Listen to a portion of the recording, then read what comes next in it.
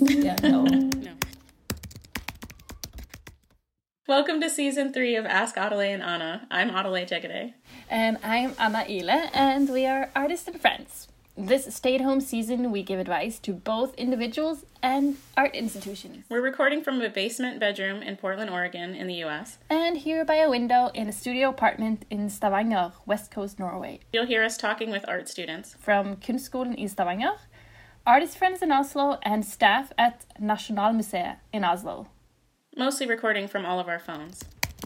And now we'll hear from an artist friend.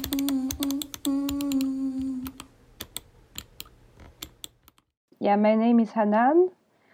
I work as an artist, or not so much these days, but so yeah. So I guess we could start with an institutional question. Yeah. Does that sound good? Okay. I mean, we sent you some questions, and we can take those ones, so we can also ask you some other things. It sort of depends on the...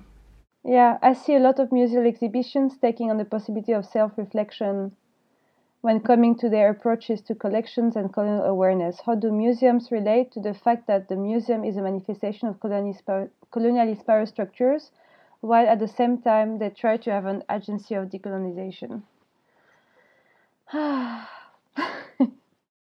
What do we tell them? It's quite complex because, as you say in your question, I mean, in a way, what you're saying is that of course they have to discuss this topic a lot because the artists are working on this. So I think it's quite interesting when this institution is being informed by the volume of all these artistic practices. It sort of like pushes the institutions to readjust. So I think that's mostly why now it's been not that nobody was working on that before in institutions and so on, but I think now we can see across the world that these questions are more present and more visible in different Western countries. I don't know if it's possible to go out of this of the nature of a museum. I mean, I'm not sure, because the institutions are one thing and museums are another thing, and each institution has its own history, and it's maybe a bit hard to talk about it like in general. But I mean, and by that I guess the question implies or talks about art museums, but then it's a lot of I'm thinking of all the ethnographic museums and what is called now like nature and science museums and all of those other museums that are a little bit outside of not outside of the discussion, but maybe for us as artists a little bit outside of our discussion, because I think lots of scientists have that same are working on the same thing as we speak. So it's a lot of parallel movements, I think. I remember when I was doing this project in Hamburg, maybe like 4 years ago. Can it be like so old? Oh my God. Anyway, it was a few years ago. I was invited in Hamburg as part of this artist-run project called Radical Unsichtbar. And that was actually the space was part of an occupied district in Hamburg that is quite old and has been like very active in so many different important struggles for society and everything, and a very interesting place. And anyway, but so they invited me, they wanted me to kind of lead a workshop. That was the concept of their program, that they would invite an artist to lead a sound workshop based on one of their work, and then you could suggest collaborations or themes and whatever you wanted to talk about. And so I wanted to, because I'm interested by desert landscapes and kind of researching on different territories, different places.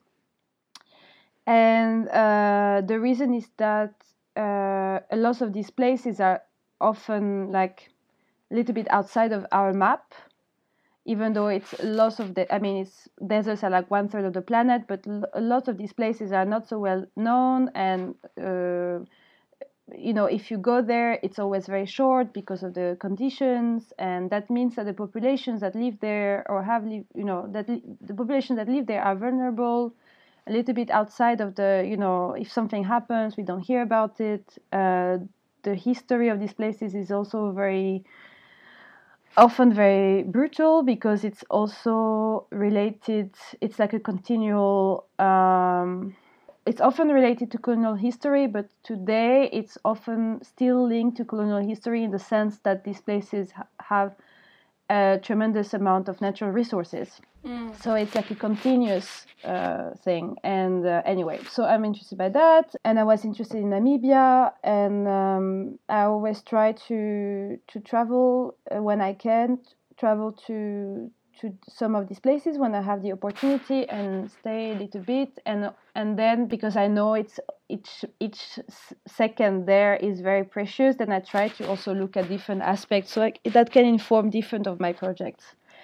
And anyway, so and then I was interested in colonial history in Namibia because it's not often talked about, and it's been a little bit more in the recent years. You probably heard about it. But it's not often talked about also because when we talk, for example, about apartheid, we talk a lot about South Africa, and then Namibia is this like weird country on the side, and it's extremely little populated also.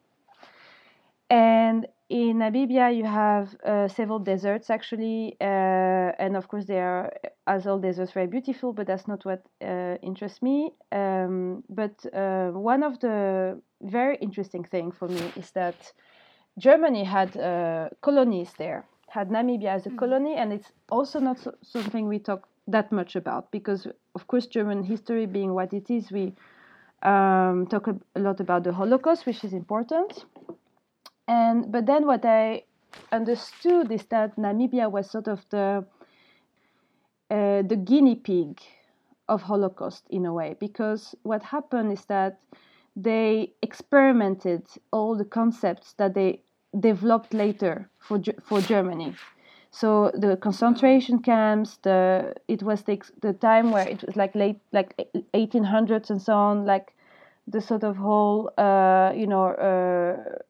scientific racism, like measuring people's skulls and so on and so forth, and moving people from north to south, like to sort of disorientate people, and of course enslavement, everything you can think of, but especially the notion of concentration camp. That was like, for me, when I understood that this was the place where they were testing these ideas. And then one of the things that was very brutal that I understood, and I should have known that for much longer time before, but for some reason it wasn't in my history books, and maybe not in many of our others' history books, but the biggest population there was called the Herero tribe, and the Germans disseminated 80% of that group by pushing them into the desert and tracking them and poisoning water ponds and so on and so forth. Like, extremely brutal. And this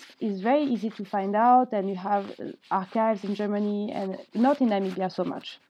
And so I came across lots of monuments, like war monuments that were like very cryptic, like you don't really understand what something has happened, but it doesn't say who, and it's very, very complex or very strange. But so when I was invited in Hamburg, I thought it would be a great opportunity to sort of unpack a little bit this what has happened, especially because what I found out is that, as we talk a lot about today, is a lot of the skulls, people's skulls had been sent to Europe to study.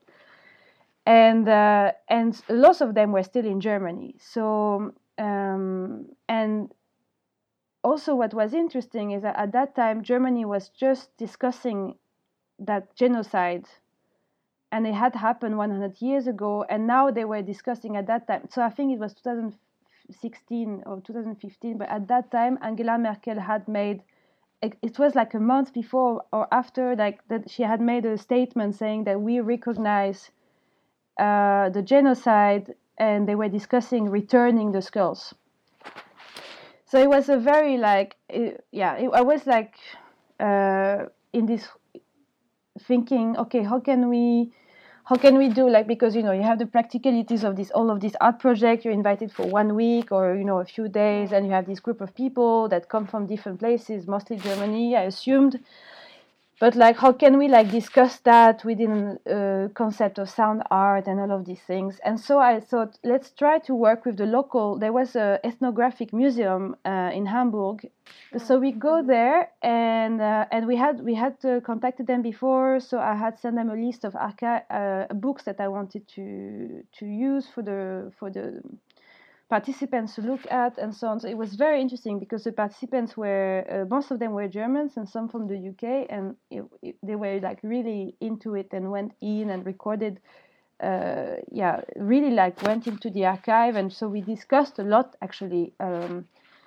The content of all of the archive, like you find these letters from these colonels and so on. Because the thing that happened is, after they left Namibia, these people got very prominent jobs in universities in Germany, and then starts the whole, then it's the 20s, and then starts the whole thing. So they were actually rewarded for their work, So like this, I mean, it's very it's so bizarre to think about it, but imagine like the level of brutality. That was not hidden. It was really clear what has happened, that they had killed a lot of people, and everything was so clear, but they were rewarded for that brutality. For me, this understanding of being rewarded and people accepting their jobs, and and Hamburg is a big harbor, so it was like very important also at the time. And you imagine like people coming here, I mean in Hamburg, with the remains bodies and things being shipped in, like it's very surreal to think of the practicalities of this thing in relation to knowledge building,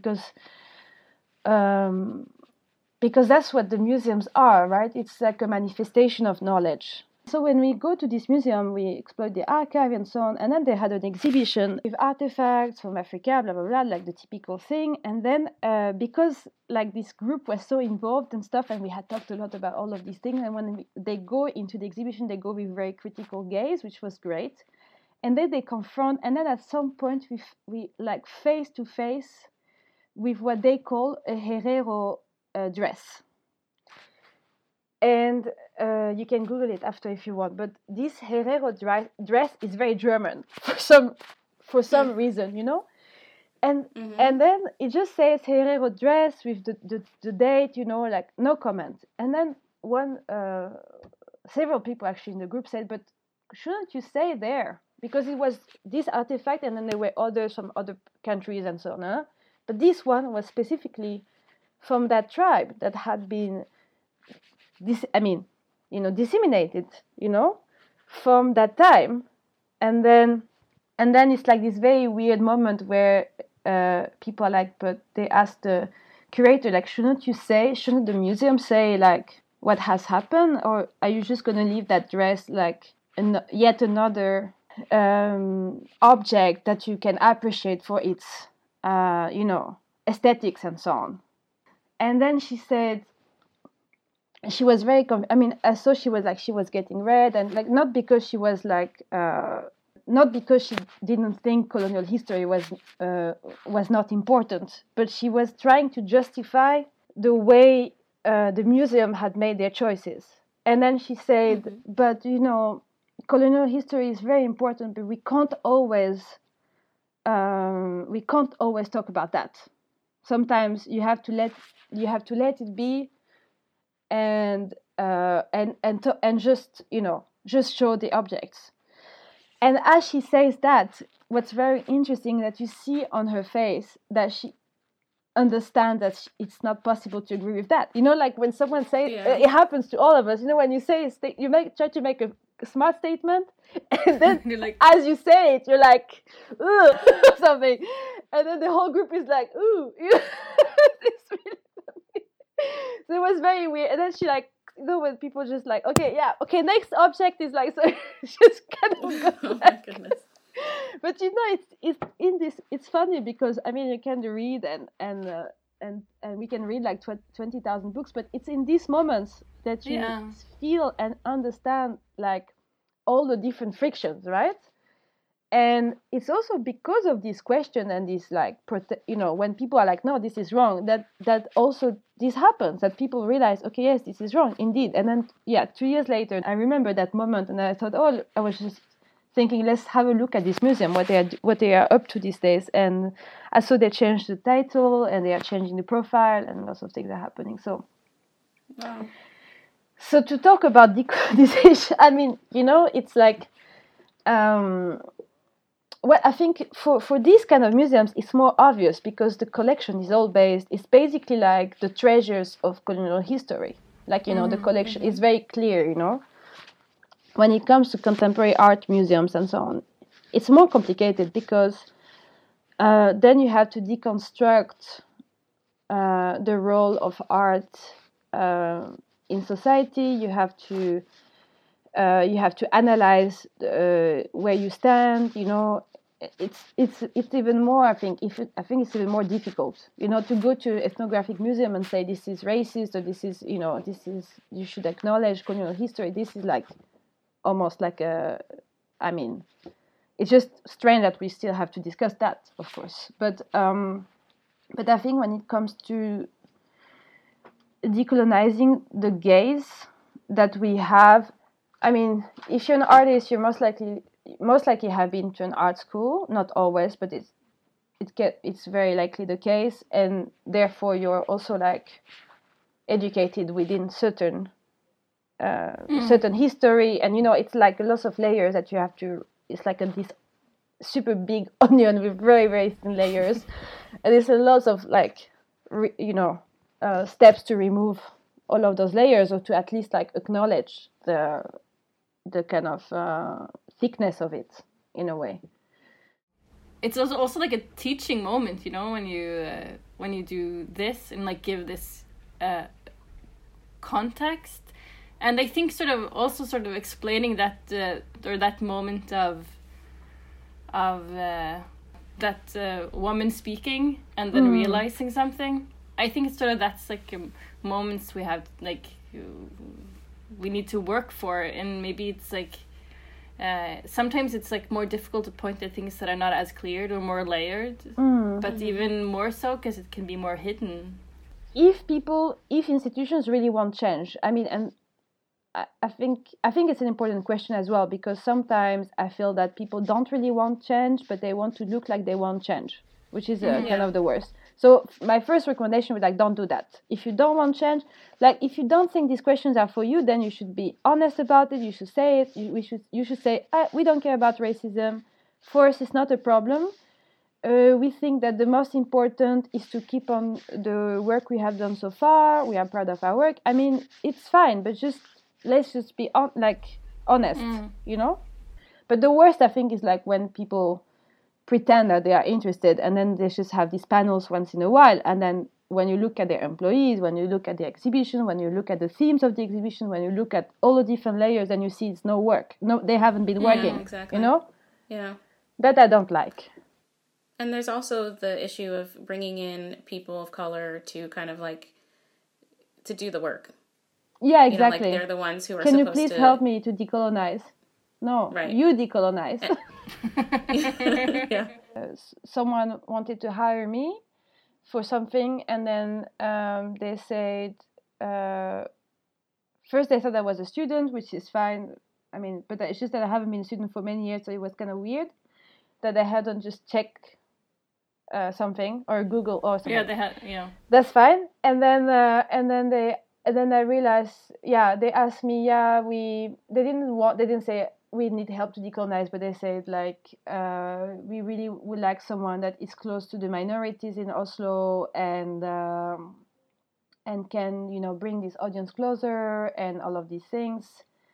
And then first I was like, it's kind of funny because, I mean, I'm not Norwegian also, so the assumption that I, as a French Algerian citizen in Norway, would be closer to Norwegian minorities than they are is very funny for me. In the sense that I have been here for a few years, yes, but I'm in my little art scene thing, my studio. Of course, I'm interested by these questions, but they don't even know that at that point. They just see my name and they assume that. because it's also this thing when people see you just from your skin color, and then it's just like this, you know, patchwork of colors, and it's like same group.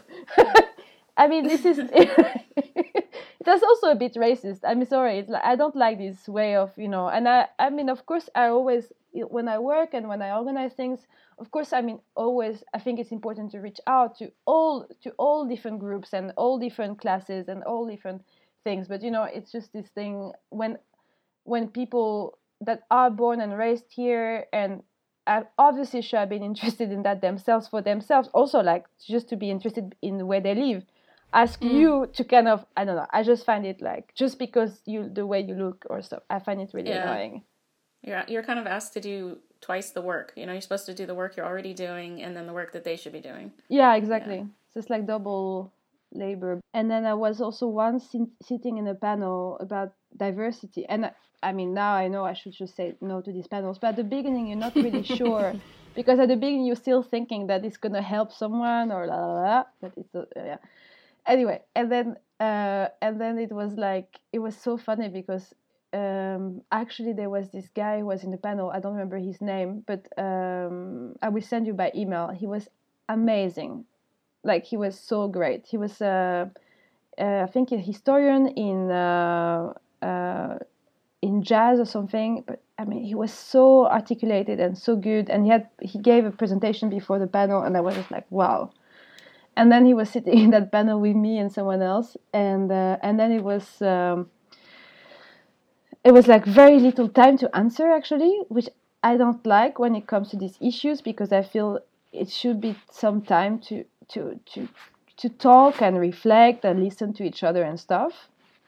And then at some point the moderator says, but we should always, I mean, diversity is important, but for me, I think the most important is quality, like in the art programming. And there I was like, it was so funny, because I think just my face, just like my jaw completely dropped. And then, you know what was funny is that the worst is that, not the worst, but my first thing, I was shocked, but there was a shock in several layers, you know.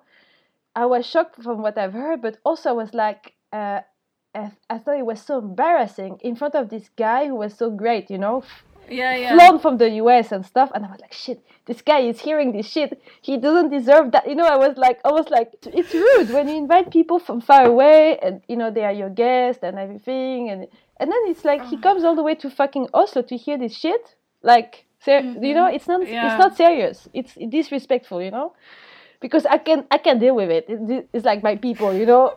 With my people, I can like handle them, you know. But with this guy, I felt like, oh my god, I had to like save him from this place. But no, and then it's like this little comment, and then it's like, okay, now we're gonna wrap up. And then I was like, no, can I have the mic? And I was like, first of all, you can't have quality without diversity, so I think that's a very inappropriate comment. And I don't remember what I said now. I think I said something like, you have to stop talking about that. You have to completely stop talking about that, like stop, and start working.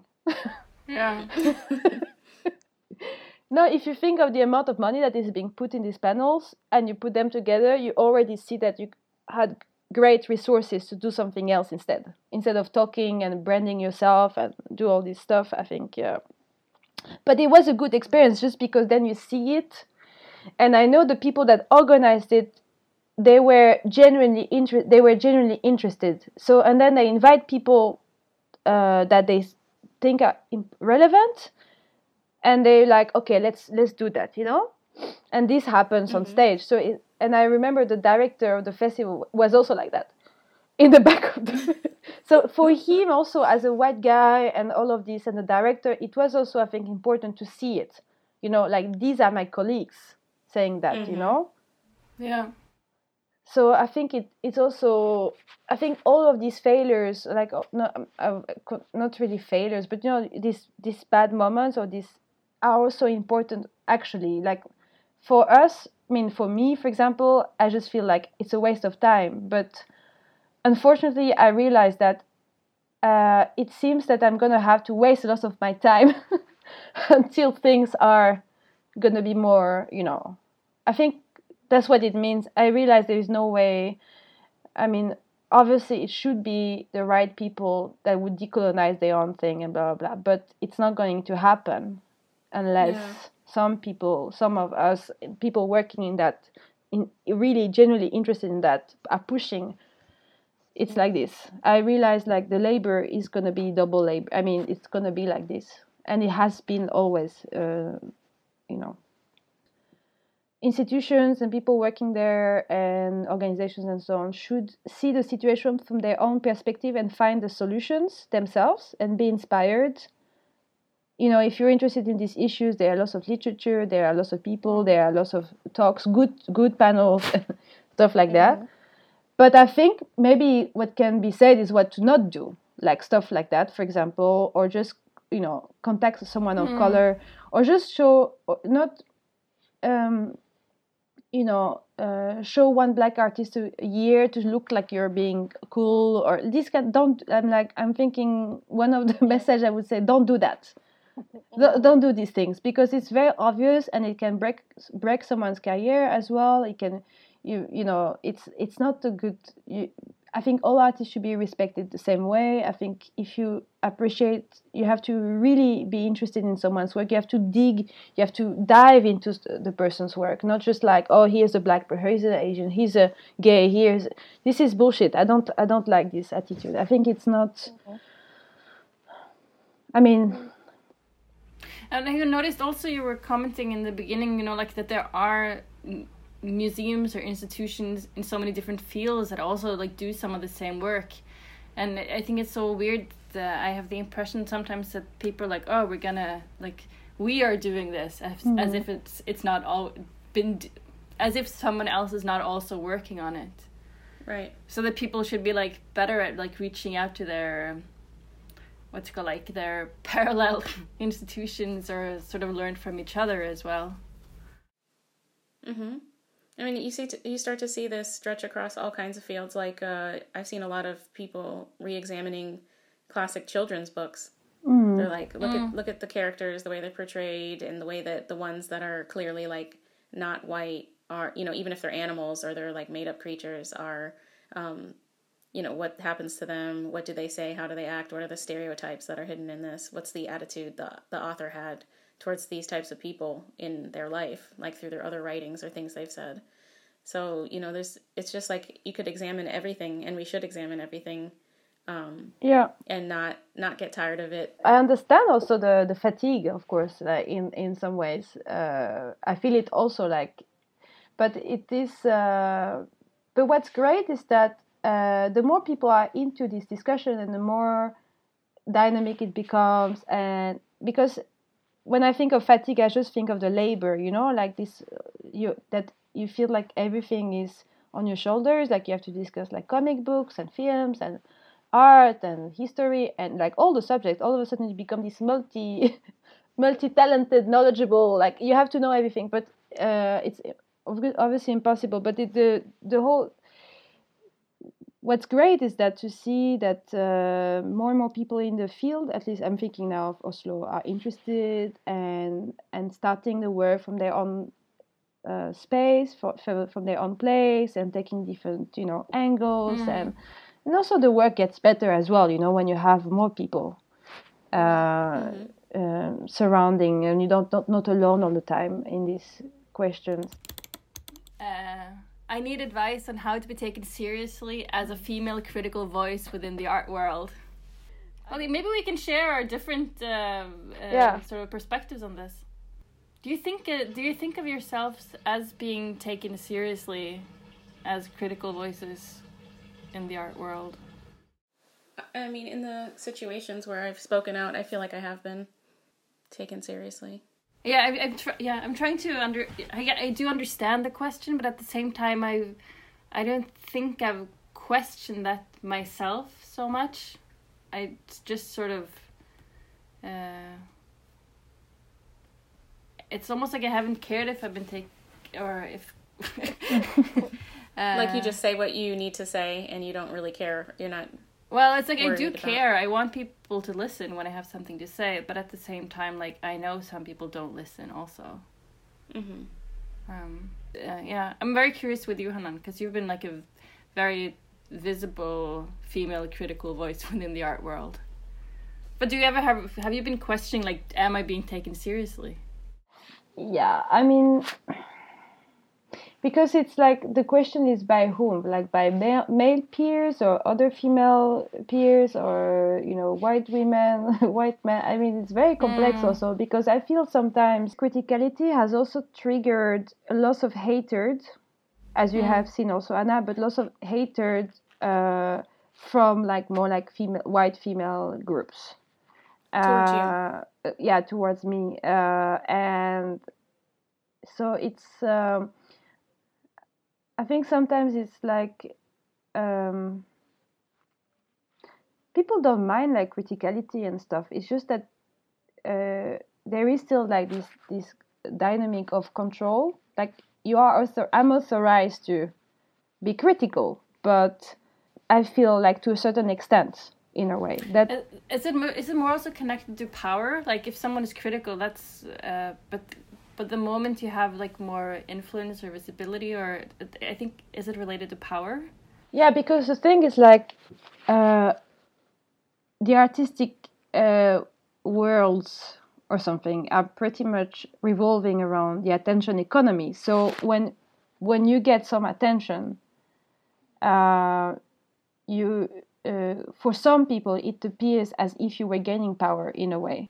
My analysis is that the general attitude in the left and in the culture field is that women of color should be heard, and they are here to help us, sort of, but you should not be critical back. You know what I mean? Mm-hmm. Like, it's fine to criticize. It's fine to... First, it's very good if you're a victim, of course, that if you talk about, Islam, it's very hard that you were wearing the veils, like all of these things. If you you're traumatized, all of these things. I mean, I'm not saying these are not important subjects and all of these things, but I just want to I'm generalizing and making it a bit more bold, just to kind of give a frame in a way. And then it's okay. But when you are looking back and sort of like kind of saying, well, I'm going to help you because you guys look like you are struggling. What people see, which is a majority of very, very white leftist culture audience, because it's theater in Norway, is that they see two brown women on stage saying, we're fine. We actually we have lots of, we're interested by lots of great stuff that are not here. But you guys look like you're really struggling. You actually suck a little bit, but we're going to help you. And then that's basically like how, I'm making it again very bold. And then comes this old white guy who's like the absolute embodiment of the establishment, like the law, the establishment, everything. 80 years old white guy from the upper class. And he's like, yes, they are right. You suck. And that... This combination, this our closest ally would be like the absolute establishment. Actually, that's like even more hurtful, So this triggered like something. It was not. I don't know if it's hate, but it's really like. Yeah, I think it's actually more hate than anger, I would say. And in what form did you experience the hate? Like, do people writing about you, people saying things to you? Yeah, that's like the basic stuff, but it's also like just the reaction of the audience, people talking to you afterwards. Most people are like, it is a very emotional play as well, and it's a lot of things, but just this thing of this, they're not used to that. This moment where I'm actually teaching, I'm actually saying, look, we have this great feminist revolution in Rojava in North Syria. Maybe we should be inspired by that. When you're like, saying, I'm trying to learn feminism from you guys. You're like, there is this thing in Middle East that is so much more interesting. Maybe you guys should like have a look. That these things it's no good. You know, it's something, I don't know how to say, but it's still, I feel like, these relationships are still like a little bit governed by this sort of colonial dynamic, in a way, in a sense. Like, it's fine, you know, we will help you to be freed and all of these things, and respect your culture and all that, but we want to be at the top of that still, you know? Yeah, we want you to be grateful for us. And you should be very grateful. And if you're not, and that's what's something that really annoys people, I think, when it comes to me, that I'm absolutely like the most ungrateful person you can imagine. I don't care. Yeah. I'm always thinking that, and if people ask me about that, I would be like, yeah, well, you should be grateful that I'm actually spending time talking to you. Exactly. Actually. Yeah. You know? Exactly. And I actually mean it, and that people know that. And they feel it, that I mean it. That's really horrible, you know? It's not a joke. I'm like, no, this is not a joke. Yeah, there's so many situations where people try to list what they've done for me, you know, when they've asked me to do something because I have something that they, you know, experience or something that they want. And it's like, I mean, Anna, you know what I'm talking about. And they, like, I did this, this, and this. I connected you with this person and that person. It's like, you invited me for a reason. I'm not the only one getting something out of this. You're getting something from having my presence here and from having my experience and my knowledge and my connections. And so I won't let somebody, you know, that kind of like, you need to be grateful thing is really insulting. It's very insulting. And racist. Yeah. It's very insulting. But that's harder to discuss, I feel, like all of these things. When it comes to like being taken seriously, to go back to the question, is it's kind of yes and no, kind of, in a way. But at the same time, I have to say, I mean, through all of this hardship as well, I met so many amazing people that were actually genuinely interested, genuinely supportive, not asking any, you know, like just being normal, actually, like just being, you know, just being great and everything. And I just thought now, like, of course we don't know who sent this, but I was thinking, like, while I was a student, I felt very differently. I think it's like, to me at least, like, things also shifted when I had like more of like my own practice. I'm doing this, and I also had because criticality or doing something is also like that I'm invested in my own work. I'm invested in maybe a specific field or research, and that brings me like some sort of strength, you know, like it's knowledge, it's experience, and it's like I'm like going into something in depth. And after a while, people realize that when they talk, like, okay, she's interested in these things. She's actually like done some work with this. Like she has some sort of like, she carries this thing with her, and she can. She has something to sort of contribute with. So somehow, like, to also like put words to my own what's it called, like my own skills, or like what I come with, has been helpful to me personally, at least, to sort of have more confidence, perhaps, though, in I take myself seriously. So maybe that's like part of the thing as well for me, that I've over time take myself more seriously, you know, like when like 15 years ago I was like I didn't take myself as seriously. And I think a lot of that comes with age. I mean, it's something you hear when you're a young person. I was thinking the same from older people, and you're like, oh, whatever, don't want to hear this.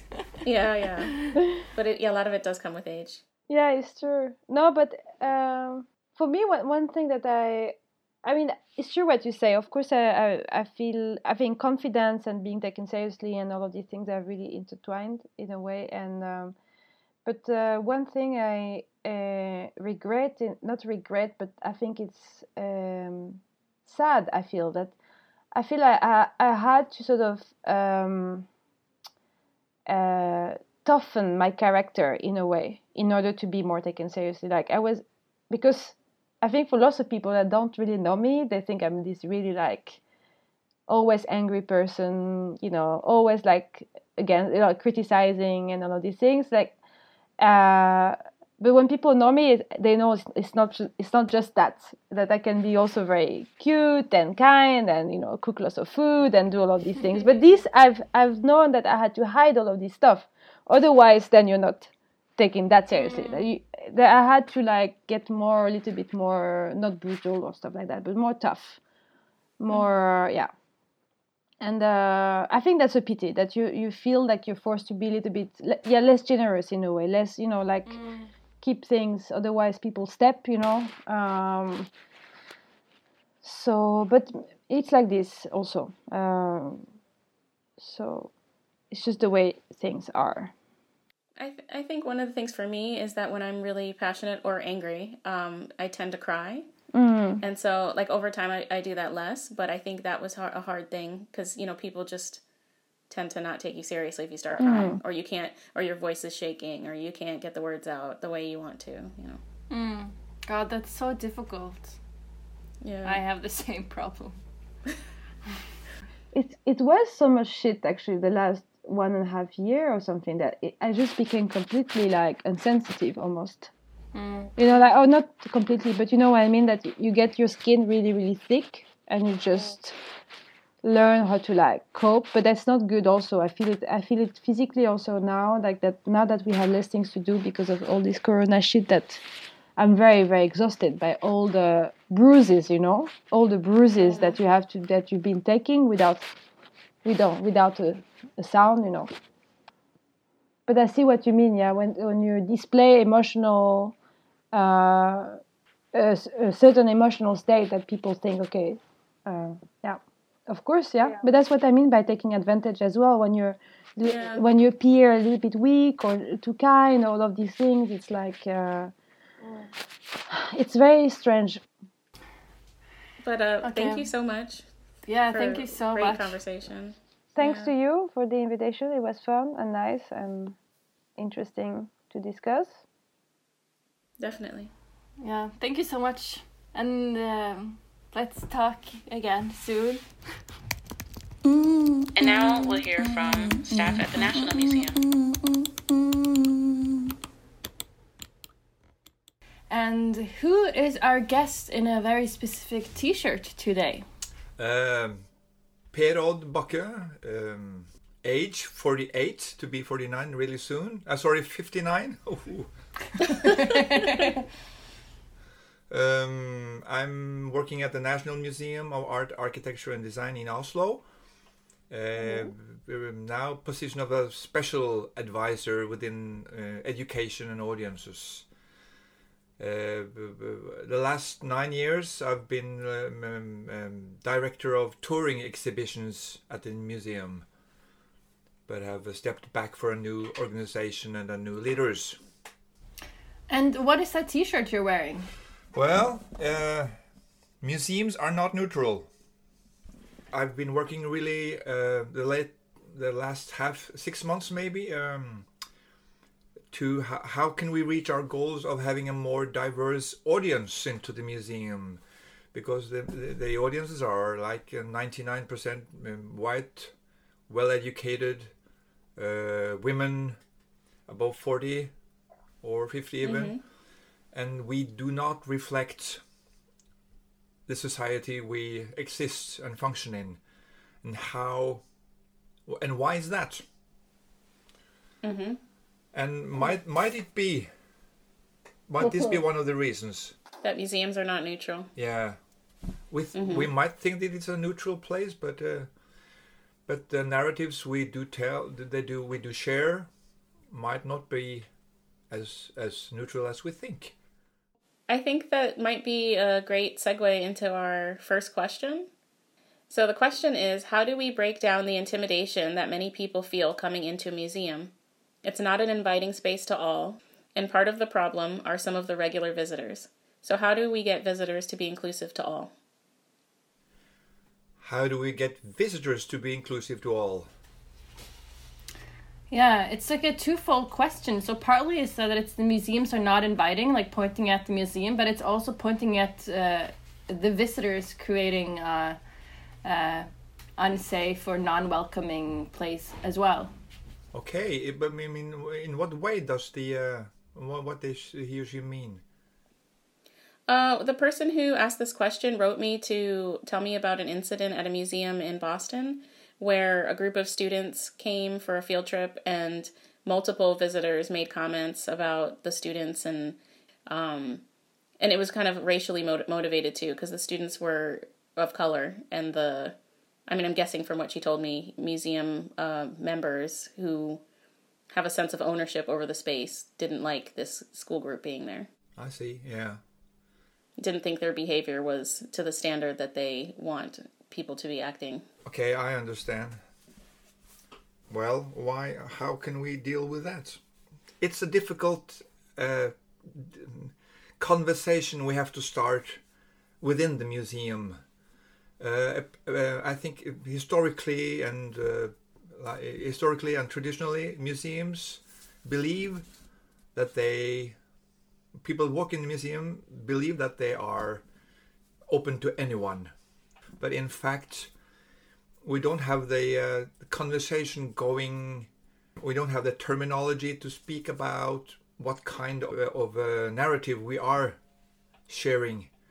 And museums have always been like places for tranquility, for it's been a sanctuary, and you're not supposed to be yourself inside a museum. You're supposed to behave in a certain way, and that certain way has been really set in concrete, So our regulars are used to a certain atmosphere, a certain feeling of divinity. And when young people, new audiences come in and break that tradition, they are offended. Mm-hmm. So we need to learn the terminology on how to start a conversation inside the museum staff, a disclosure of what kind of tradition we are built on. Mm. And when you say like we need to have this conversation, we need to like look at this, what does that look like? Like what does it look like to have that conversation? Well, now if we try to start the conversation now, it is really difficult because I do offend some people in the staff, among my colleagues, because of probably because of the words, the terminology I use to explain the situation. Because I think most people in the museum, I guess, would like to think that they are colorblind. Mm. Mm. And I don't think that might be the right time to be colorblind if we want to change, if we want to open up to a broader diversity of audiences. We need to actually see the color, because people of color, color, it matters when we're talking about museum audiences. Definitely. My question back to you would be, what kind of terminology could I use to avoid creating distances to my colleagues, So just using the term people of color is offensive to them? No, well, yes. Because they don't want color to mean anything. Yeah, it's like Norway is also very recently, like as in the last 2 years or something, very recent, have a more public discourse on racism, or the fact that there is racism. So the structural level of this conversation in Norway is very, very, it's very low. And that's why I think when you ask, so what kind of terminology do I need to use to make my colleagues, or how do I make them understand? I think it's like doomed to be like some bad vibes. Yeah. Like you can't avoid that bad feeling, or like the bad stuff, because people hate to be wrong. People hate to be pointed, and like when people tell me like you're wrong, like I always want to defend myself, like I want to be right where I am. I want to protect myself, and that's so it's always uncomfortable to be like, hey Anna, what you're doing now is reproducing shitty values, or something like that. But still I have to but if people tell me over and over again, I have to think about it. Yeah. And also, if if they were to acknowledge that they aren't colorblind, that's not possible, then that would mean that they would have to make changes based on the fact that they have to consider people that they perhaps just were like, oh, everyone's the same, everyone's equal. So when you acknowledge, with terminology that there is a difference, there are differences between people and their experiences in a place. Yeah. And, in terms of audience and what you show and how you present things to people, to embrace that would mean they have to change in so many ways. And so I could see that's probably where some of the resistance is coming from. Yes, because the tradition within the museum is really, really strong. Even people that they don't want a racism structure, or they don't. There are no racists within the museum, but we all practice racism every day. Mm. Most people do that, I think. Any kind of people do that, and to accept and to learn to acknowledge that we actually practice racism is really difficult. But we need that discussion. We need the conversation, and we need the terminology to make people talk about this issue. Mm.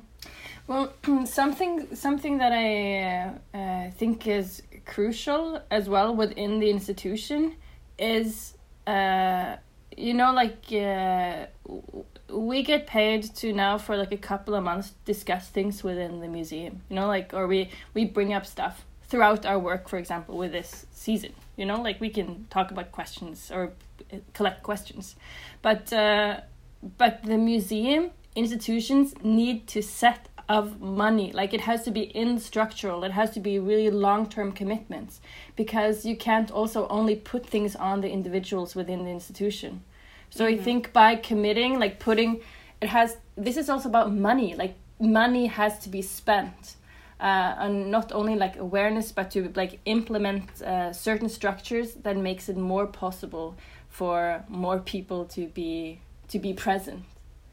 Because I think it's very difficult if it's like it's not one person's job to create like an anti-racist strategy for an institution. Of course, it's great if there's like a one person who works with it, but that's not if it's a one person job, then it's definitely not like a prosjektansettelse. It's not like a project position.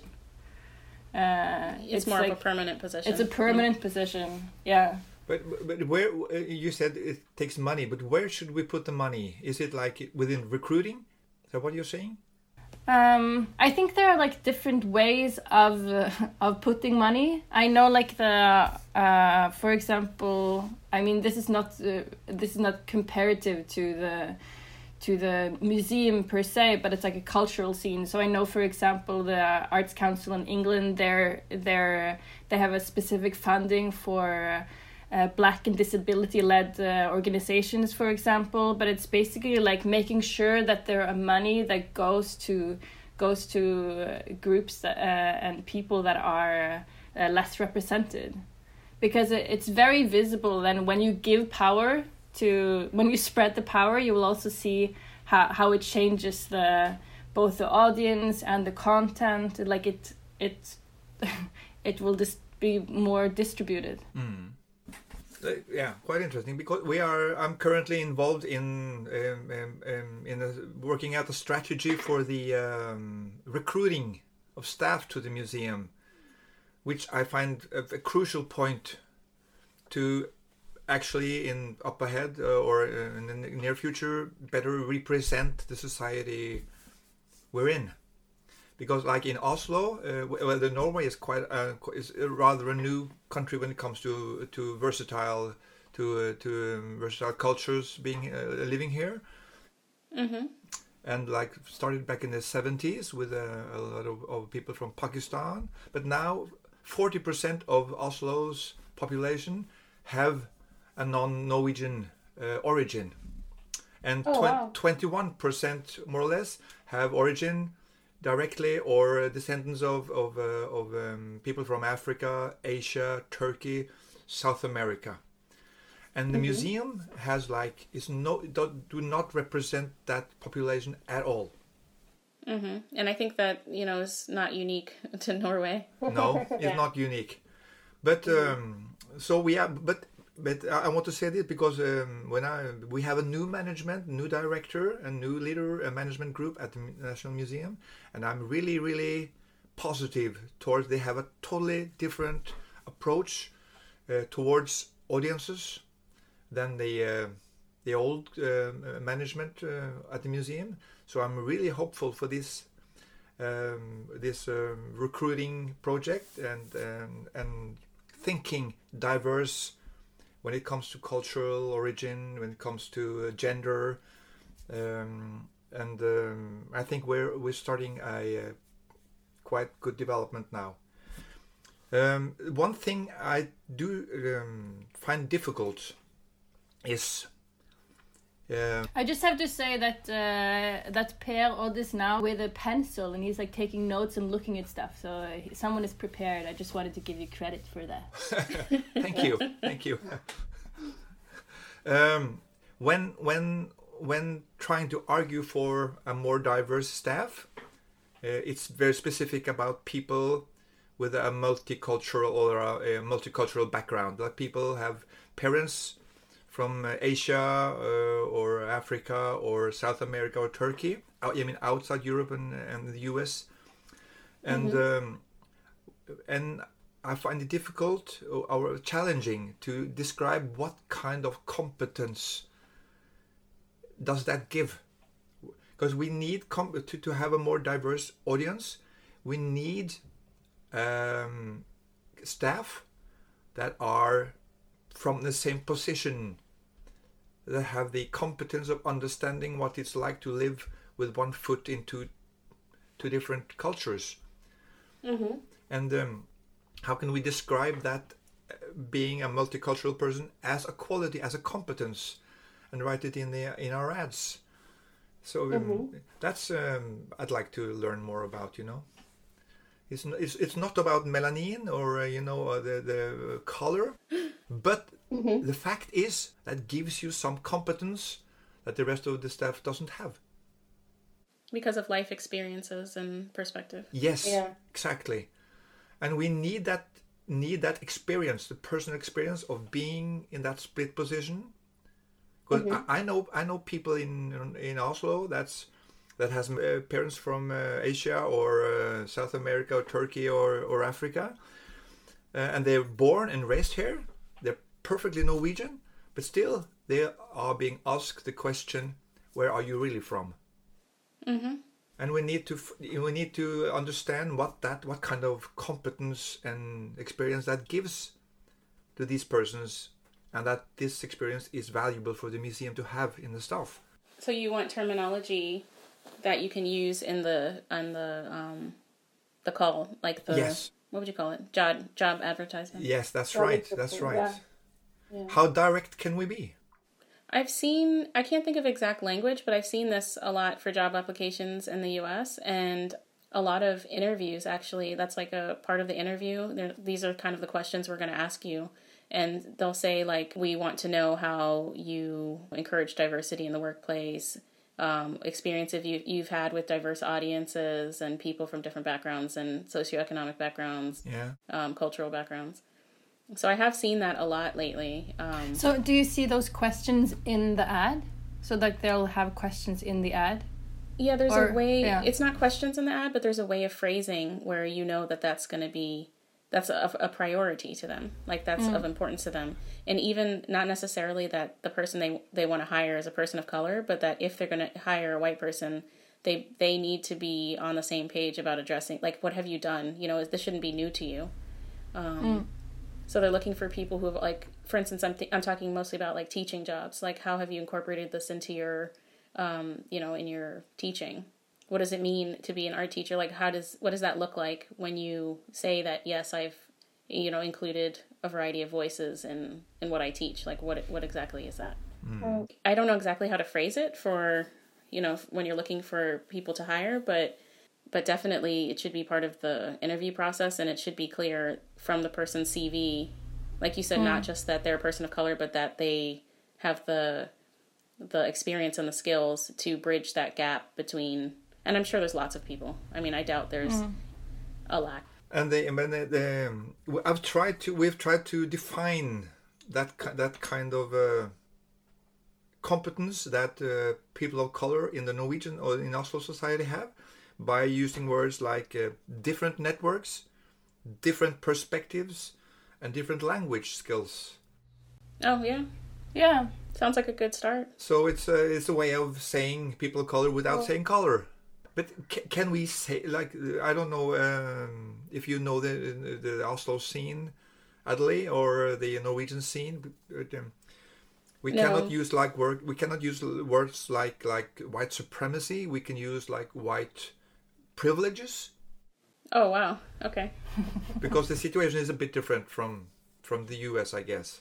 What do you think, Anna? Am I...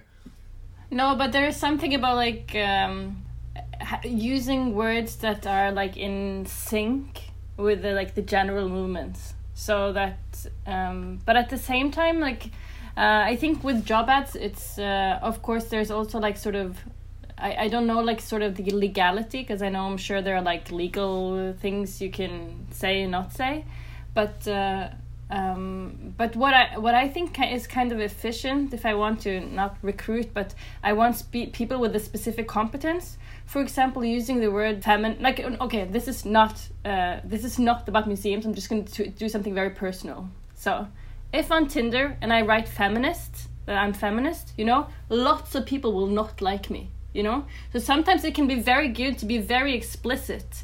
Like, what values do we want? And if the museum would be stronger in like addressing specific values, you will automatically be less interesting for a certain group of people, Yeah. So sometimes it can be also by being even more explicit with certain values.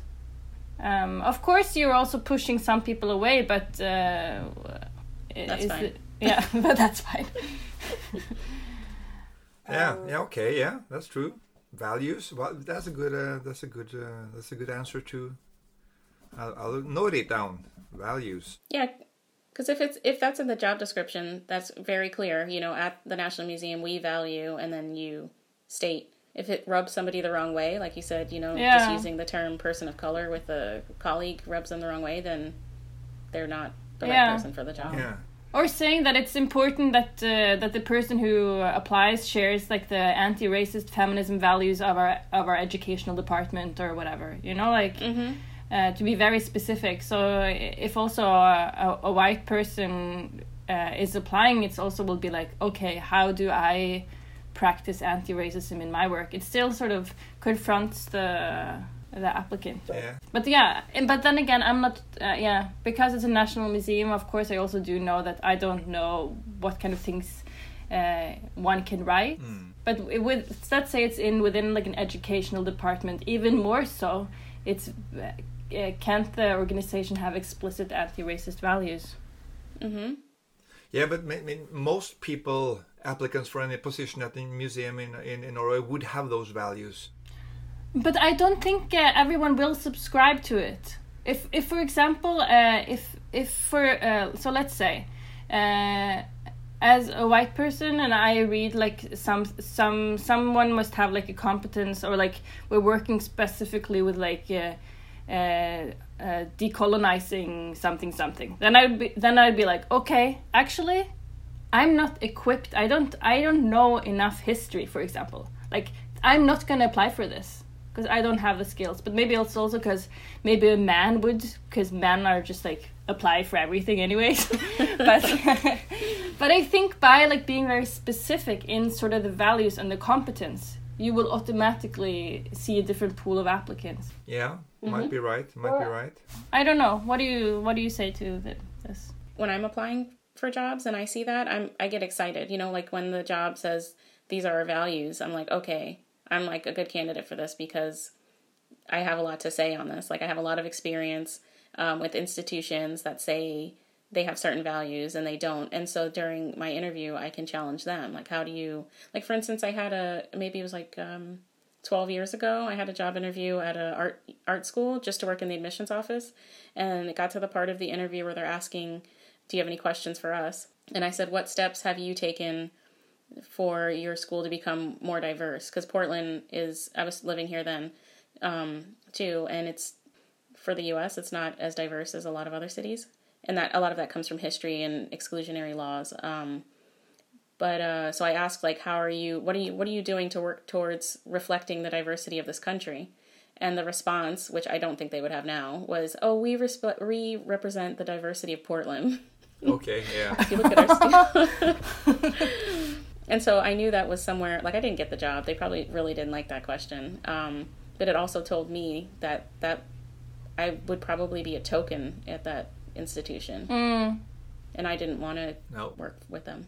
That's also a challenge. People, the few ones with some versatile background will easily be tokens within the organization. So we really have to have an amount. So we have to recruit a really broad with values and different perspectives and networks and languages. Actually, I think that's really important that it's like, for example, in like, let's say a board, like a small group of people, if you like just have sort of like one like minority represent or something like that, it's so important to have like other people to back you, whether it's like people from similar backgrounds or people that have some shared experiences. But of course, it's also more dangerous to have more people, you know.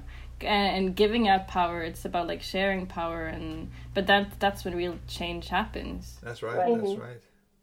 Because one of the things I believe challenges my colleagues sometimes when I speak about more versatile staff is the fact that the competence that lies in personal experiences stands in like competition with like the traditional competences wanted in a museum, like museology studies, art history.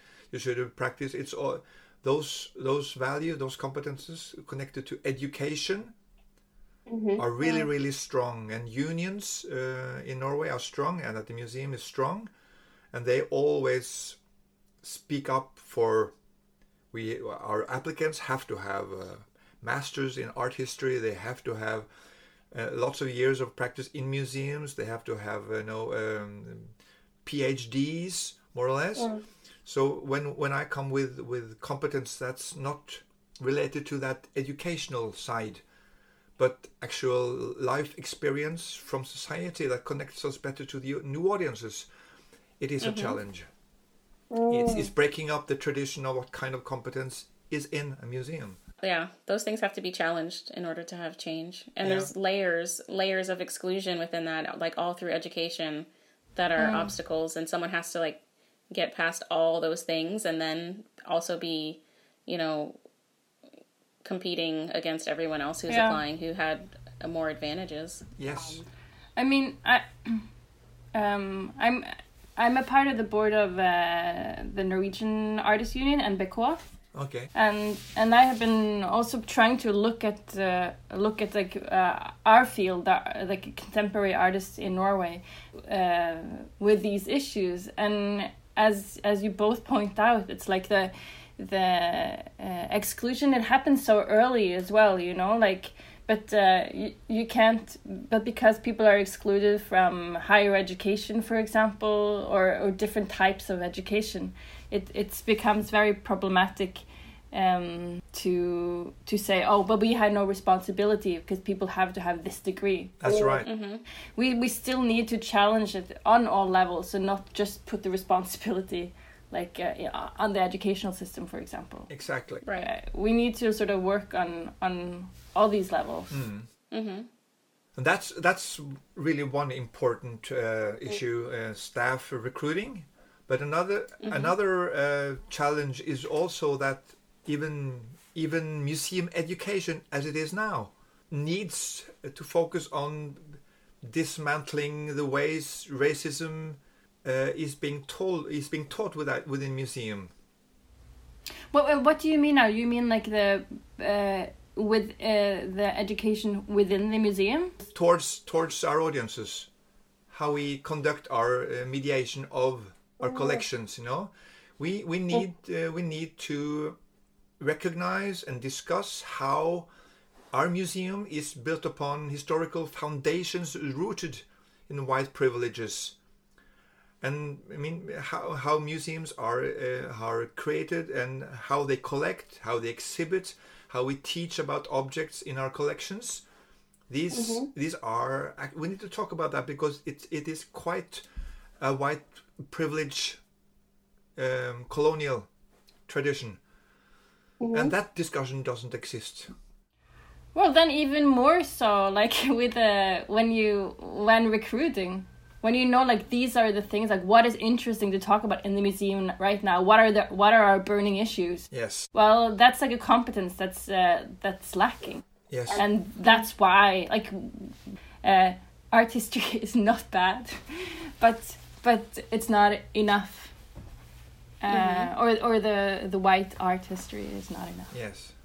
When I was in graduate school, I took a contemporary art class with Dr. Isla Sharon, and the way she taught art history it wasn't chronological and these are the movements, and it was like it was very global. She talked about art in a variety of different ways. So there was some stuff that you would traditionally get in like when it's considered the beginning of contemporary art. What's the difference between contemporary and modern? But then she also would talk about art fairs.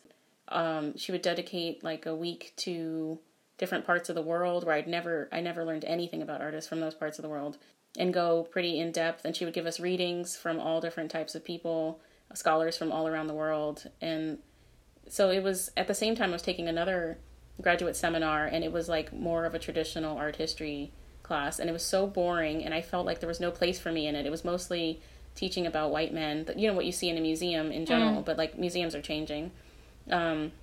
So the contrast was so big between the two classes at the same time. And in the way that she taught, I felt like there was a place for me in art history. And the other, I was just like, I'm learning about people who I'm supposed to think are great and important.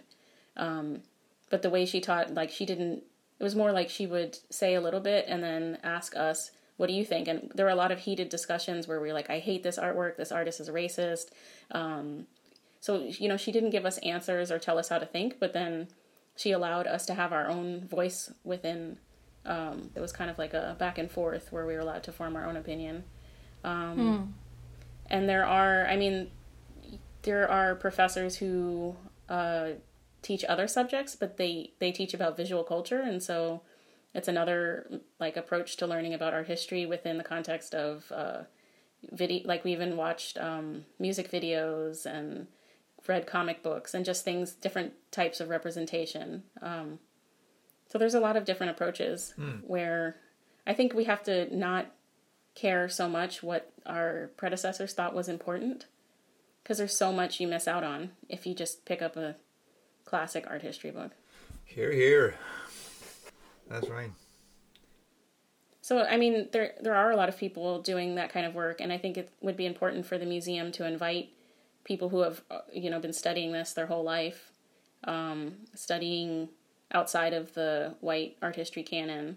And also another method is to have local artists of color come and do programming at the museum and pay them well, and have teenagers involved and have them feel from a young age that the museum is a place for them and that they have some kind of agency to like decide what is shown there. Like at the Contemporary Art Museum in St. Louis, they have a teen museum studies program, and teens are paid to be part of it, and they get to curate an exhibition and choose a local artist. Local artists like respond to an open call, and they choose who they want to show, and they have control over the exhibition, and there's an opening that's at the same time as the other openings. And so, if you start from a young age feeling like a museum is somewhere where you can have a voice, then it's going to make a difference in the future. And, some of those students will go on to study art history and make change within those programs. That's and right. Things will change over time.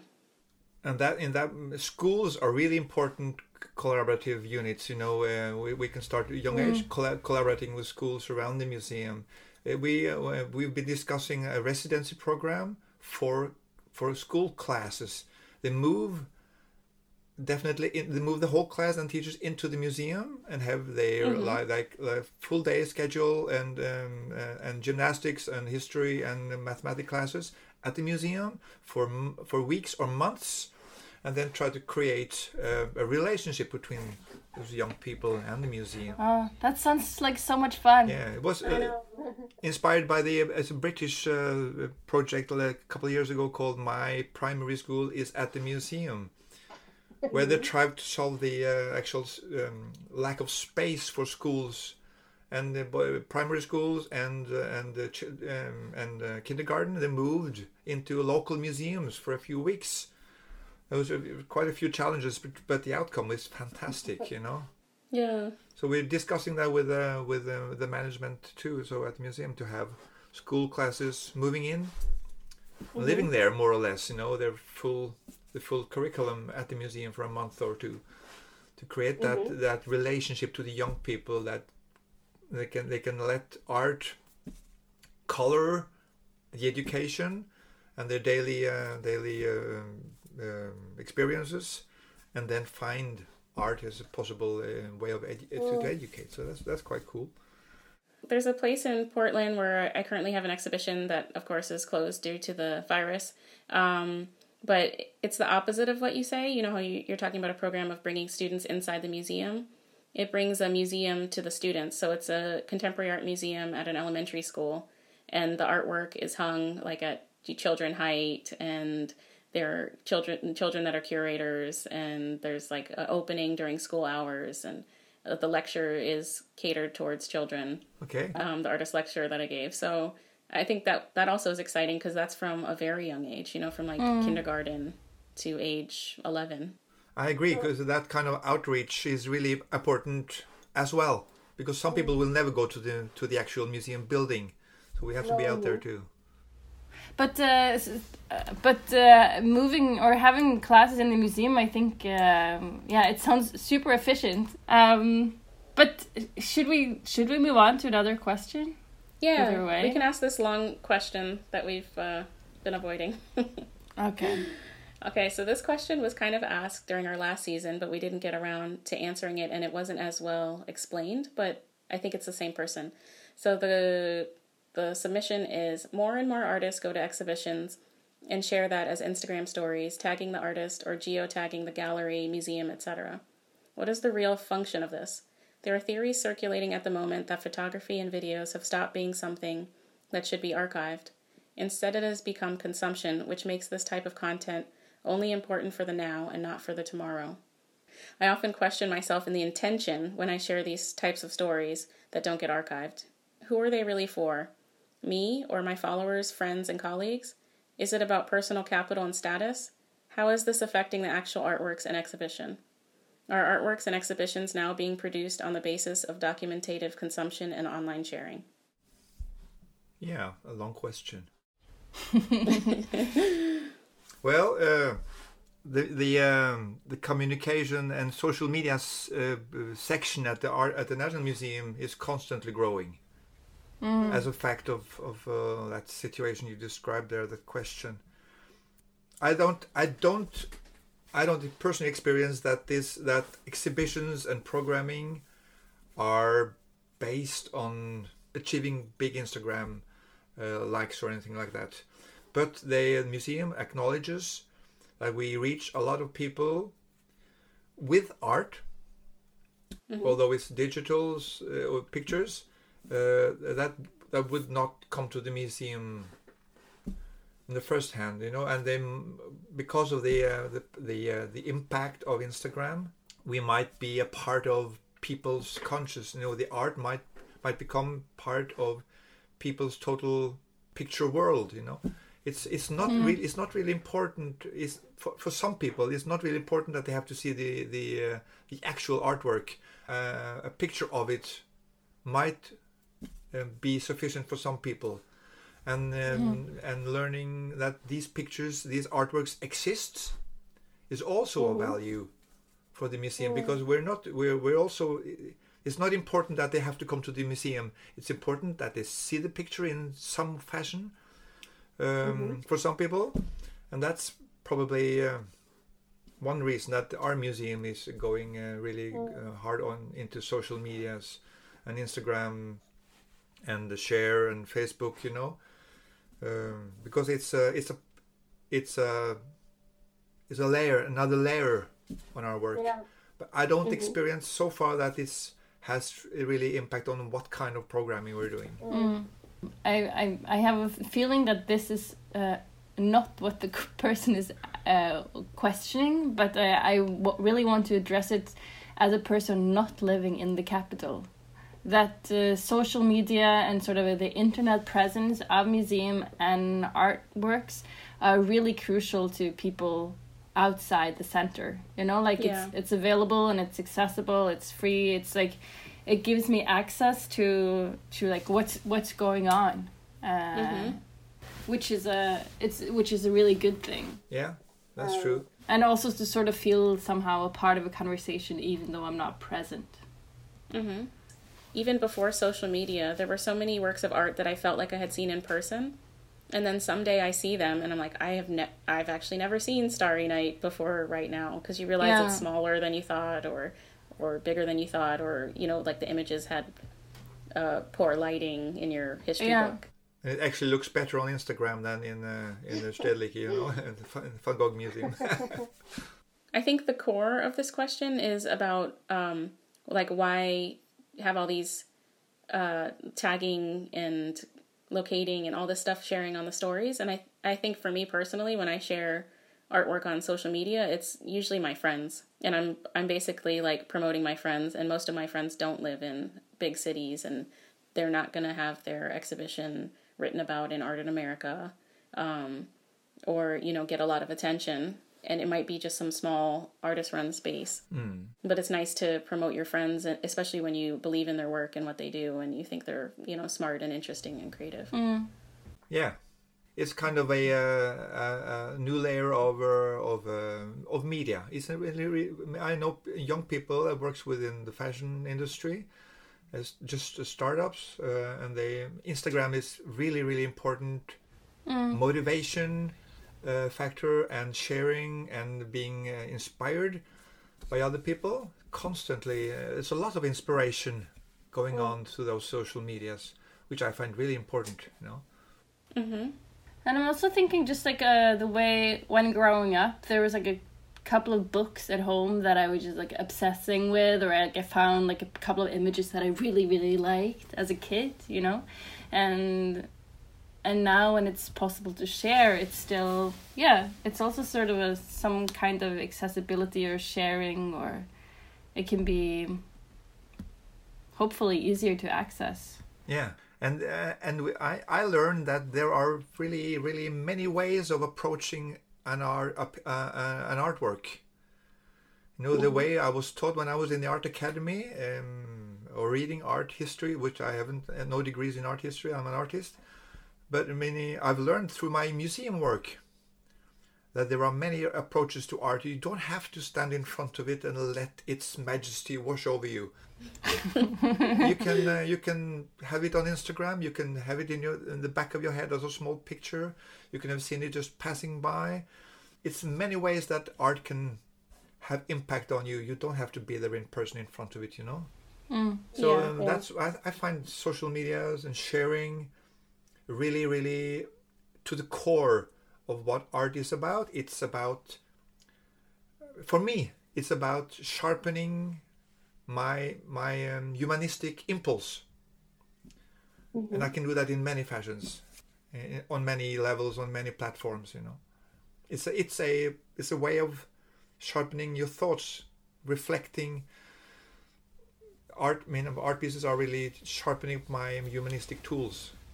I'm not on Instagram myself, but my daughters are, you know, and I find it really inspiring. Wow, thank you so much for a great conversation. Yeah, thank you. I just heard, I went through some of your earlier podcasts, and I heard a few of them, and I also heard my colleagues Geir and Lisa from the opening exhibition. Oh yeah. And I'm really, their exhibition is going to be, it's a revolution in Norway. Wow. The way they work, the structure of the project group, and their attitude towards their the world around us is conducting a new approach to the art museum. I'm so proud of them. And now we'll hear from an art student. My name is Galia Tatarkina. Right now I'm studying art. I would like to be an artist. I like graphics a lot. So printmaking, that's really the dream.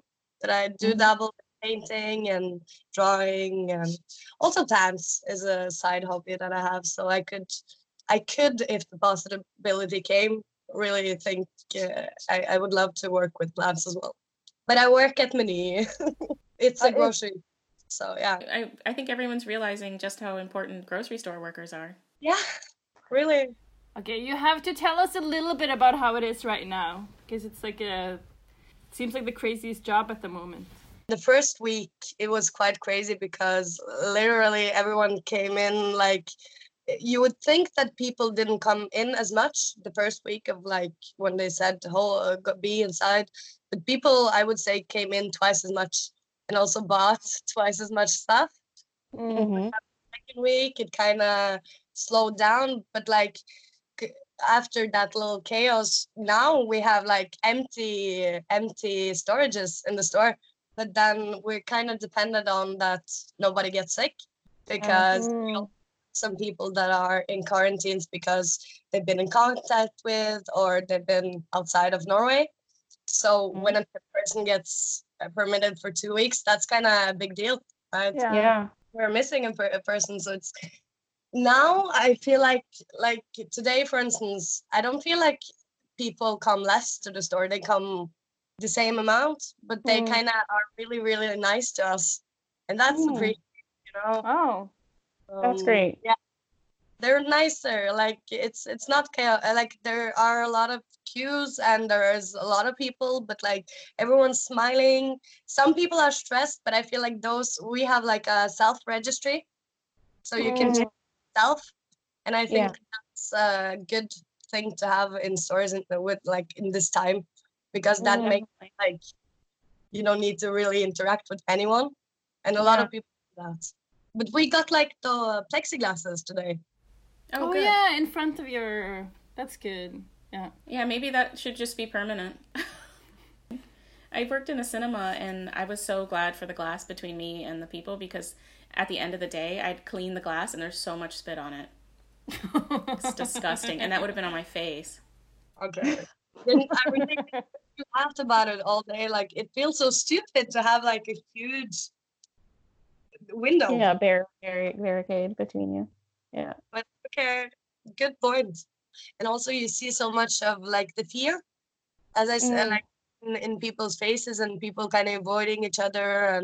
But at the grocery store, I don't really feel like people are more friendlier toward us, and also they do distance. But really, there's not like people go around and smile and Yeah, I think generally also just like when I've been walking outside like to get stuff, that people are smiling more. I was just telling Adela earlier as well that it's like not that normal to be so much like smiling that much in Norway, but I think people are smiling more than usually. I think we're over it, or not like over it, but we're over the being scared, really scared and like hysterical about it. So it's better to spread the happiness and joy. Yeah. So thanks for offering to give some advice. We have some questions we'd like to ask. Maybe we can ask you a personal question first. So this is a question that we keep getting in different forms, but it is, I keep falling in love with other people. How can I live well with this situation while still in a relationship? Oh, shit.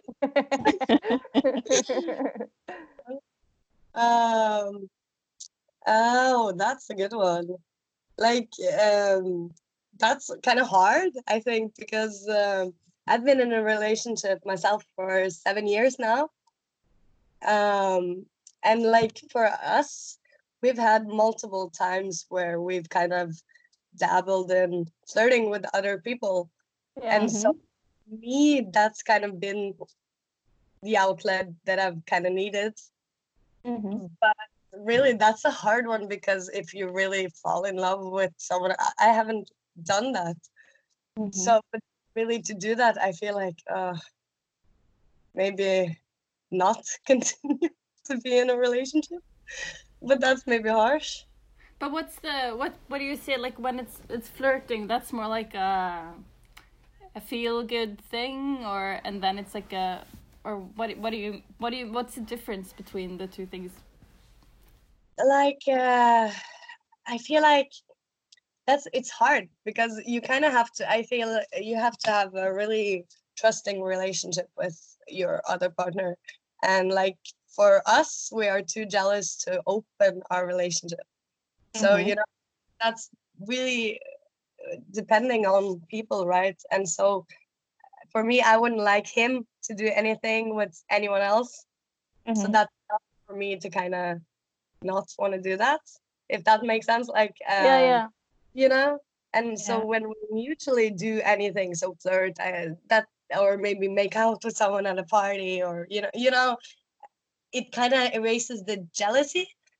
But I would think that when it's one-sided, that would be a lot harder. Yeah. So that's, as I said, for me, I would be really mad jealous if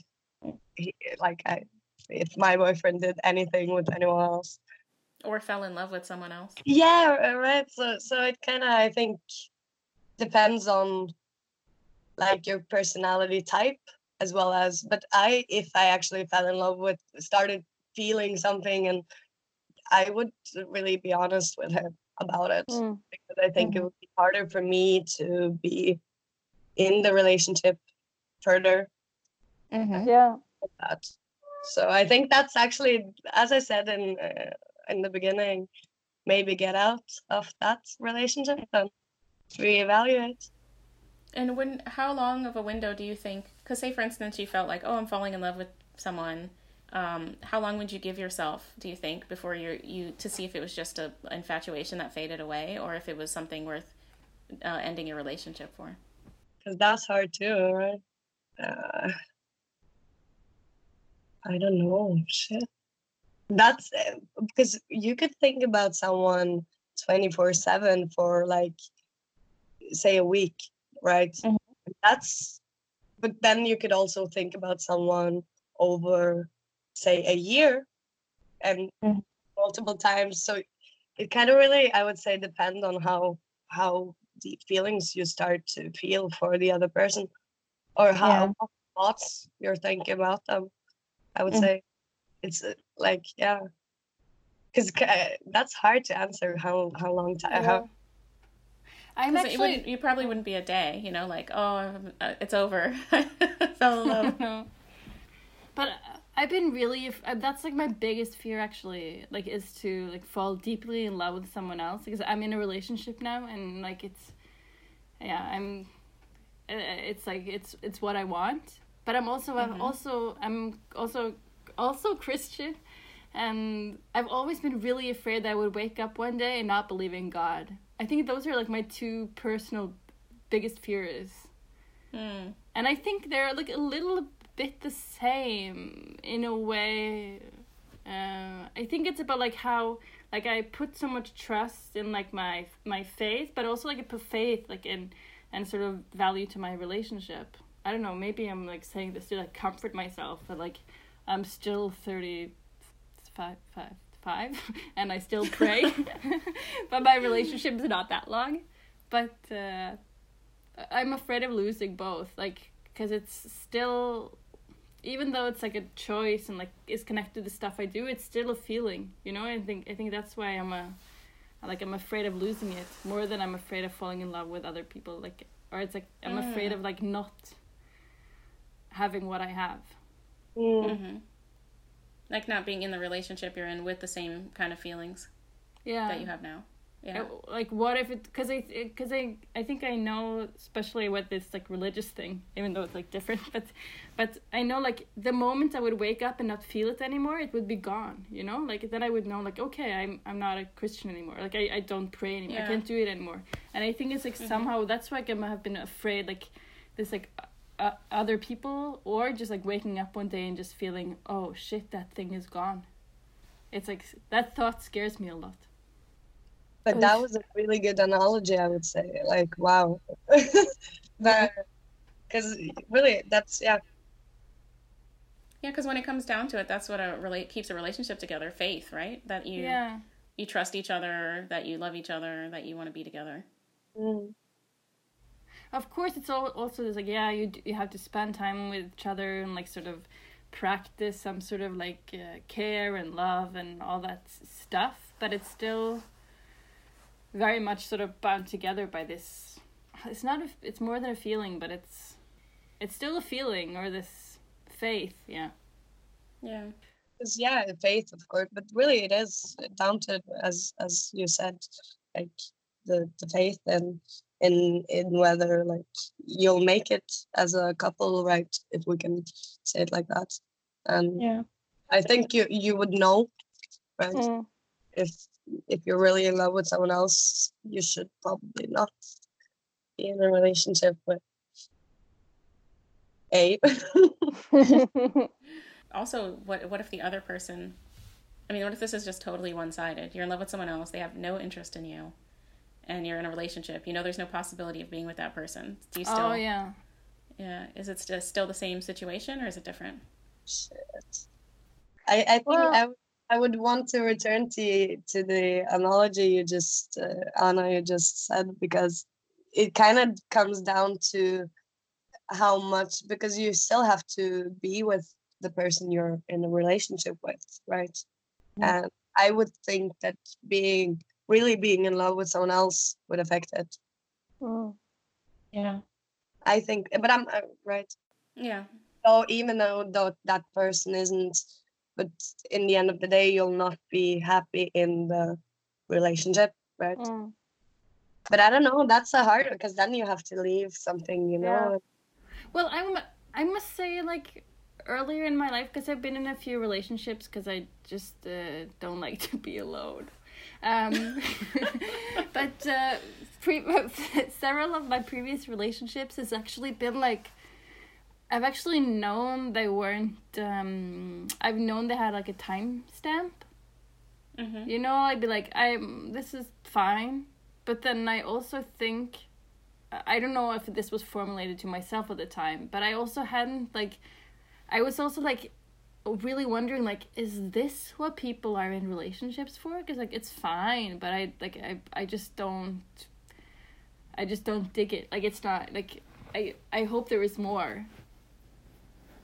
And it's like, now I feel I've found what it can be, and that's good. Mm-hmm. But before then, like, it really depends on like what is this relationship you're still in. Like, now if I would see if this was me, like, I won't refer to which of my previous relationships, but if I would see myself at like another part in life, I would definitely be like,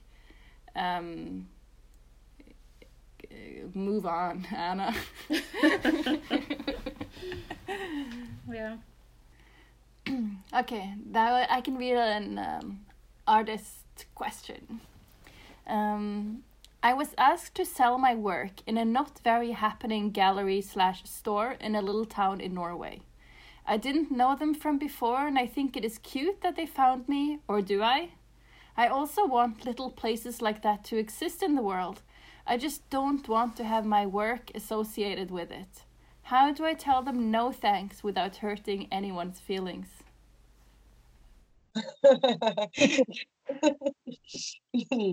Oh, well, I would say you could just say no, because any business proposal you're not obligated to say yes to it, right?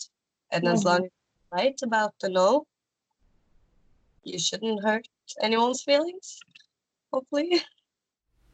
You're talking like a true business person. That's kind of nice, actually. Of course. Yeah. I was saying before when we talked about this that the answer is in the question. You know, you just say no thanks. And in the end, somebody's feelings might get hurt. You know, they might want to know why, and then you might have to maybe plan ahead. So in the moment, you're not like, because I don't like your programming or whatever. But maybe it's also like one of these questions, you know, when people, when you have a question, and you, as you say, Adley, like the answer is already in the question. but at the same time they're asking the question just to have someone like you, Galia, being like, oh, it's a business, of course you can say no. You know, like, where you just have someone else can, like, I don't know, just like, yeah, go ahead and say no, thank you.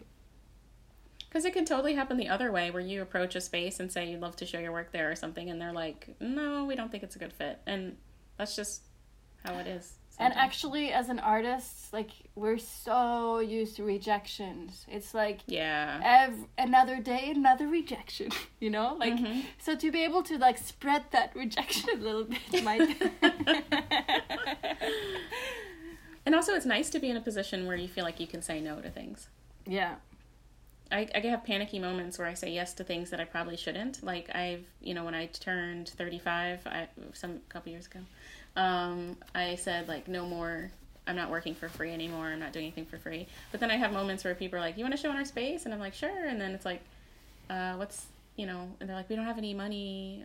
And I'm like, oh, do I do this? And so I have to, but it's nice to be in a position where you can just be like, oh, what's your budget? And they're like, nothing. And then you're like, no, I can't, no thanks. And then it's very understandable, because, like, it's not your problem. Like, they're the ones who didn't seek out funding or do whatever they needed to do to be able to pay their artists. Right. Be happy to be in a position to be able to say no, feel like you can say no and be okay with it. Because there's nothing wrong with it. Like, yeah. So I think this is a great question, because there's so many different types of answers depending on how you work and what kind of person you are. So the question is, how do you set up your work days? How do you keep your self-discipline when working on your art by yourself? So, like, outside of school, how do you, or even inside, even within your assignments, how do you schedule your time, and how do you make sure that you're doing what you need to do, what you feel you need to do? Like, in school, I feel like it is a lot easier to set up a routine around whatever subject you have. And also the art school I'm at in Stavanger, it's quite free, in the form of you get an assignment and you can kind of solve it the way you want. And but you need to come to school, right? So you kind of have first half and second half. So around that, I feel like most of the subjects that we do, I usually do have a clue of what I want to do. So really, it's just consistently working. But that's at school. I really feel like I need to have a workspace where I go to, like, at specific times. So as I say, school for me helps a lot. But now, for instance, we had weeks with self-work at home. And that's a lot more hard to keep together, in the way of I get a lot more distracted, right? Instead of doing the assignment, or maybe like I did, we have an assignment that we didn't need to do, but also I have a lot of supplies that I took with for printing and printmaking. But have I done like any of the printmaking I wanted to do? No. The assignment is done, but the art that I really wanted to do and have ready when school eventually begins, I haven't really started. I've watched instead. So really, it's hard, because, like, I feel like it would be to have a workspace and also have time where you need to work with it. And that workspace should not be at home, I feel like. But in a way, this Corona time, COVID-19 time, is giving you a taste of a small dose of, what's it going to be like after you leave school. Yeah. To how to manage your time, because you're working too. So working, making art, like, how do you balance those two things and stay disciplined and motivated? So it's an education in itself. It is. And really, as you say, like, that's what I've been thinking as well. Like, oh, how totally, like, really, it's all fun and games till you kind of understand that this isn't a vacation. Right. Yeah. You should use the time. But I think like it's really routine and also discipline around like when you start to work and kind of try to do anything.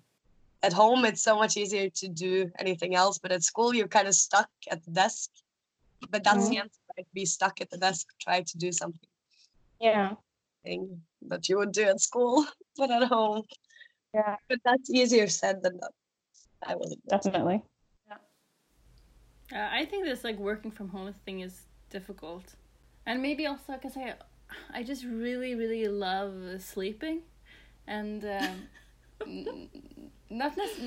don't like sleeping late, but like always during the day I'm like I could go just have a little nap, and now I'm like sitting it's like 2 meters from my bed, and I'm very often I'm like, oh, maybe I just need a little rest, you know, like I just don't like to be so close to my bed. There's already enough distractions, I think, with just having the internet, you know, even when I do have a studio that I go to, the internet is, you could be like, I'm going to take a break, because a lot of the work I do like hurts my body, hurts my knees, or hurts my back, and so I'm like, I'm going to take a break, and then you're just like on your phone. I don't know, but I think it helps to be in the space too, because even if you do that, then when you stop doing that, you can jump right back into whatever you were doing before. But I think right now, a lot of people are learning about adaptability, like how to adapt when you don't have, you know, for instance, like you said, you like printmaking, you don't have a press, right? At all. Yeah. So, but you can still do printmaking without a press, and so like, yeah, we just have to figure out what we can do. I guess now a big percentage of artists are experiencing exhibitions online through photo and video. How can we engage people in a more and more technology-driven art world? So is this a museum or someone in an institution who's asking probably? Or yeah, but you can think of it any way you want. Like since that's something you're gonna have to think about, you know, like how are you gonna show your work now that it's potentially, you know, only online only for the next few months, if not longer. I see a lot of DJs and artists do live streams, and like a lot of concert, what's it called? Like concerts. Concerts, as in like places that play concert. Oh my god. Concert hall. My brain stops working for a little while. A lot of those do like live streams with artists and ask for donations. I would say maybe go that route, because we already do post a lot of our works on like Instagram and Facebook, and so a lot of it is already online in that way. But then if you're putting out an exhibition, I would just live stream the shit out of it. Really, then you kind of engage people because people are sitting at home. And yeah. It's interesting because when you said that, I realized that when places do that, it kind of becomes like a private tour, but for everyone. Like you can, you know, anyone who has access to the content can have a private tour. Yeah, and it's a chance also to talk more about the work in a way that doesn't really happen when you just walk in and look around by yourself. Right. And it's kind of cool because in a way, as you say, you can see people you can interact directly with people, instead of like when you go to an exhibition opening, you're kind of in a crowd, right? And you might blend in and you can't really talk to the artist, but now you're kind of on their phone. Yeah. Asking questions. Comments popping up. Yeah. One could find the positive sides of it, like not just be negative. I do wonder though, after this, if this will become something that's more standard, or if people will be so sick of it that they're just like, we want to do everything in real life that we can now that we can be together. What do you think? We haven't experienced that for such a long time in the world here, you know. So even though it would things will be fine again, we still know that there is like a risk of something that could happen. It's just been haven't ever thought of it like it's a riskful behavior to be close to people. Yeah. So I think that will change somehow. even after this. Yeah. It's hard to be the first person to like break the norm, because you can look paranoid with this. You can. Well, luckily, like, I don't know how it's where you are, but I think here now it's like accepted. I haven't gone out, so I don't know. But this kind of social norms can also apply to, I was thinking about, like, it can apply to speaking out because we're talking about institutions a lot. But, you know, like shaking people's hand at certain days, you know, like now it's become acceptable and standard. But, you know, being the first person to say, like, I don't think we should be doing this can be really hard. And it's the same way in institutions when something that is just accepted as normal, you know, it stands out to you and you're like, are we really still using these words? Are we really still talking about it in this way? You know, like, it can be hard to do that, but then eventually, like, things happen so quickly sometimes that I know. Where but it's that just is like promising though, in a way. You know, like things shift with these things now. Like people have changed so quickly. Mm-hmm. So, and sometimes things can change quickly. Yeah, sometimes very slowly. Sometimes very, very slowly. It's so weird. But it's also annoying that sometimes it's like you have to sort of wait for this, like, sort of the right viral crisis thing to happen, you know, like, or some thing that's just like presses all the right buttons at the same time that makes change possible. Yeah. Or makes it not even possible, but mandatory almost. Yeah.